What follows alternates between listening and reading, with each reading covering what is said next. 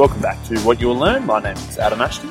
Hello, Taman. My name is Adam Jones. Mate, Who Moved My Cheese? What a book. Who Moved My Cheese by Dr. Spencer Johnson. Yeah. So it says over 24 million copies sold. It sold 1 million in the first year and a half. Yep. At Amazon's 10-year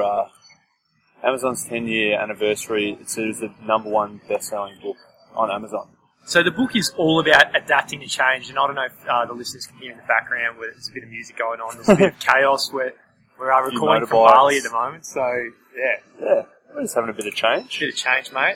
And this book helps us deal with it. Yeah, so it says that the book will help you anticipate change, adapt to change quickly, enjoy change, and be ready to change again and again and again. Yep. So it's a little parable, so much in the same vein of 1 Minute Manager and Richest Man in Babylon, in that it's a bit of a story where I guess there's it's a fictional story, but there's some good messages in it. So it's a story of 4 different... Was it 2 mice or 4? Were they all mice? Now, there was 2 mice and there was 2 little people, which were people the size of mice. Oh, really? It's cheesy. We'll call it, yeah. That's a cheesy joke, Yeah. but it's a fucking cheesy book. Yeah. So But, it's basically 4 characters, and the whole parable is about them getting into a maze, which is like emblematic of what life is, I guess. Yeah. And then as soon as they enter the maze, all they're finding is cheese. And, Yeah. and cheese represents anything Happiness. good in your life, Yeah. and happiness. And that's where the title of the book, Who Moved My Cheese, comes from. Because when they're in the maze and they're comfortable knowing where the cheese is at the start, someone moves it.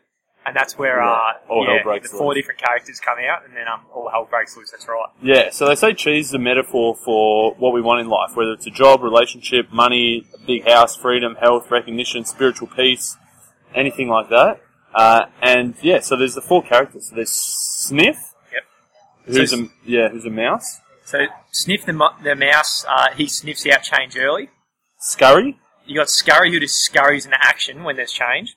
and then you got the 2 little people, which is Hem, So Hem denies and resists change as he fears it will lead to something worse. and then you got Haw, H-A-W. So Haw learns to adapt in time, but it takes a bit of time for that person to adapt to change. So you say, I think we said yesterday, Haw is like your 53-year-old in midlife crisis kind of thing, I'd say. So I think they said that everyone sort of could have all 4 of these within them. Yeah, definitely. That's and right. would use each at different points of the maze, I guess, navigating through. The book's in 3 parts. The first part is like a school reunion where everyone's talking, and then the middle part is the actual parable, and then the end bit is like the school reunion, they're going for drinks and talking about it. They were shit out. So we'll just talk about the middle bit, which is the good bit. So the actual cheese parable. Yeah. So as we alluded to, so they enter the maze, the cheese is there, so they call it Cheese Station C. Yeah. So at the start, they get there and they're all, fuck yeah, this is some incredible cheese, we're loving this stuff. And they all start nibbling away. But Yeah, basically every morning they get up, put in their jogging shoes, jog down to the cheese station and chow down, and then go back home, and that's their day all day, every day. Yep, that's right. And then, so what Sniff and Scurry actually noticed was the cheese was starting to taste a little bit worse, it was getting a little bit off, and the cheese supply was starting to dwindle. Yeah. So at the very start of the book, at the first sign of the cheese supply dwindling, Sniff and Scurry headed back into the maze in search of new cheese. Yeah, that's it. They were sort of getting ready, weren't they? Yep. Whereas the 2 people, they were pretty comfortable. You know, they said something like, there's enough cheese here to last us forever. Yep. So they thought they were sweet. They just, every day they wake up. So, and then they said they, got a little bit complacent. They might roll in, casually. Yep.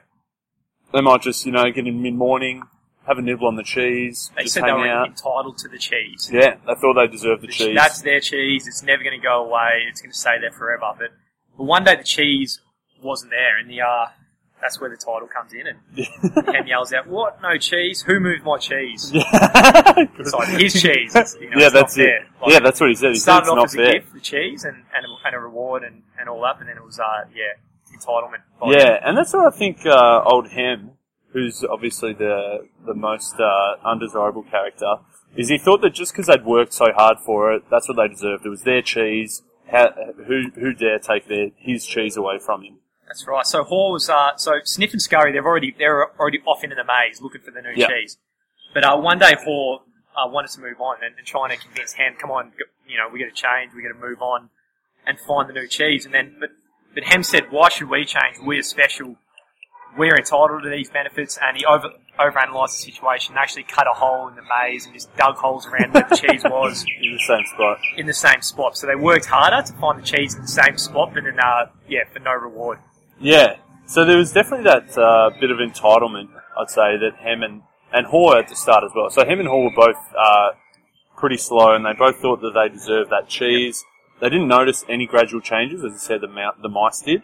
Yep. And to them, it just felt like all of a sudden it was gone instantly. Yep. So instead of so the little people were just constantly analysing what had happened, whereas the mice, as soon as they knew, they just snapped into action. Didn't overanalyze it. Yeah. So a lot of the book is focused on the character Hoare. So Hoare is the one who gets all the lessons and realises how silly it is to not change. And then, so one day Hoare sticks his head into the maze and thinks, what would I do if I didn't fear anything? Yeah. Yeah. So that's when Hoare says, fuck it, I'm gonna go off in the maze and find Sniff and Scurry and then get some new cheese, or if there is any out there. Yeah, because that's it. It's I think is it Albert Einstein? So the definition of insanity is doing the same thing and expecting a different result. Yeah. So Hem just thought every day, in the past, I went back, there was cheese there, so every day I'm going to keep going, and eventually there'll be cheese back there again. Yep. That was just insane, whereas Hoare eventually came around and realised that he has to do something different and move in a new direction in order to find new cheese. Yep. So what Hoare realised is when he was back into the maze, which is like life, so I guess moving on with change or whatever, and when he stepped back in the arena, it wasn't as bad as he feared. Yeah. Yeah. So he got in there and he learnt his lessons from Sniff and Scurry, not to overcomplicate things and just to keep life simple. And so over time he finally found some new cheese, like remnants of Sniff and Scurry's cheese, but they were like dwindling supplies. Yeah. But nevertheless, it was new cheese he found at the very start. Yeah, he found something, and I guess it sort of kept him going. He got out of his comfort zone, but he'd taken control. Yep. And that he didn't just, as Hem was just sitting there waiting for someone else to bring the cheese back, Hoare took control, bit of intention, and thought, I'm going to go out and work for myself and do something different, find some new cheese. That's right. So I guess, as you say, he found some of the scraps that the mice had left over, and just was enough to keep him going, I think. So then Hoare kept on going from there as well, had all these extra learnings about it, and then finally he caught up with Sniff and Scurry, and then found this huge cheese station with all the new cheeses of the world, and then all this fucking awesome shit. Yeah. Whereas Hem was still, well, we don't find out what Hem ended up doing, but Hem obviously just hung around at the first cheese station and then had a dreadful life by the sounds of it. I think Hem, they sort of say Hoare's chowing down on the cheese, and he hopes that Hem comes and he hears some footsteps. Yep. But he doesn't know. We never find out. But do you reckon Hem made it, or do you reckon Hem? No, Hem stayed there. Definitely. So there was a summary. So the whole book, it has writing on the wall. So the mice or the little people will write little comments of what they're learning on the wall. And this is Hoare's summary. Yep, give it to us. Number 1, change happens. Keep moving with the cheese. Anticipate change. Get ready for the cheese to move. Monitor change. So smell the cheese so you know when it's getting old. Yep. Adapt to change quickly. Yep. The quicker you let go of change, the sooner you can enjoy the new cheese. Change. Move with the cheese, enjoy the change, and be ready to change quickly and enjoy it again and again. So just keep moving with the cheese, baby. I love it. Some of my other favourite bits is one of the writings on the wall. So basically when Hoare was out in the maze looking for the new cheese, he'd leave those writings on the wall if Hem decided to follow him, and I guess a bit of motivation as he went. So my favourite one was, it's safer to search in the maze than to remain in a cheeseless situation. Yeah. So Hoare realised that they were sitting in cheese station C, there was no cheese there, and rather than just copping it and sitting there forever with no cheese, he decided to go out into the maze. It was unknown. It could have been worse. It could have been better. Who knows? But obviously it was safer to at least have a crack, do something, search that maze. So that's how the book works. Kind of like throughout reading the book, you obviously put yourself in one of the characters' shoes, and then it's a good way of being self-aware of how you're reacting to change in your life, and you don't want to be a Hem basically, do you? Yeah, don't be a Hem, which I reckon probably most people are. Yeah. I've definitely had some Hem moments, absolutely. Definitely. I think there was another thing I liked here there's sort of 3 stages. The first stage is full hem, which is number 1 is denying the change. Yeah. Next is haw, which is accepting change. And then the third is probably the mice, which is expecting change. So if you're expecting change, you can always be sniffing around and be ready when that comes. Yeah. So I love it. So that's the moral of the story, basically, is just anticipate change and embrace it. Yeah, and eventually, whatever you're doing in life, it's going to change. Yeah. There's going to be change, whether it's work, relationships, financial situation. Yeah, someone's going to move that cheese, and it's up to you to take some control. Yeah, bang on, mate. So, phenomenal book, man. It's only, you can read it in... Well, there's there's like 90 pages, but there's only like 50 pages is the actual story. The stuff before and the stuff after is pretty crap. Yeah. It's a bit too obvious. I like the parables in that, like, it's a story, there's an obvious message, but you have to think about it a little bit, whereas it was too obvious when he was talking about the school reunion and shit like that. Yeah, spot on. So probably this book more than anything is throughout reading the book the whole time, I was thinking about so many people I'd love to give this book to. Yeah. You know, a lot of the hems and... A lot of hems out there. If their life changes and then they don't embrace the change and then move with it, and, they're a lot less happier for it, so... Yeah, and we actually, because our last episode we spoke to Matthew Michaelwich, and he brought this one up off his own bat and said that the world's changing. The next 20 years is going to be a lot of change. So he thought this was a good book to have a read and, prepare for that change. So it's probably, is it an old book? How old is it? I think it's old. Either way, it's probably more relevant now, more relevant than ever now and going into the future. Yeah, definitely. Everything's changing exponentially. I think 1998, maybe? Something like that.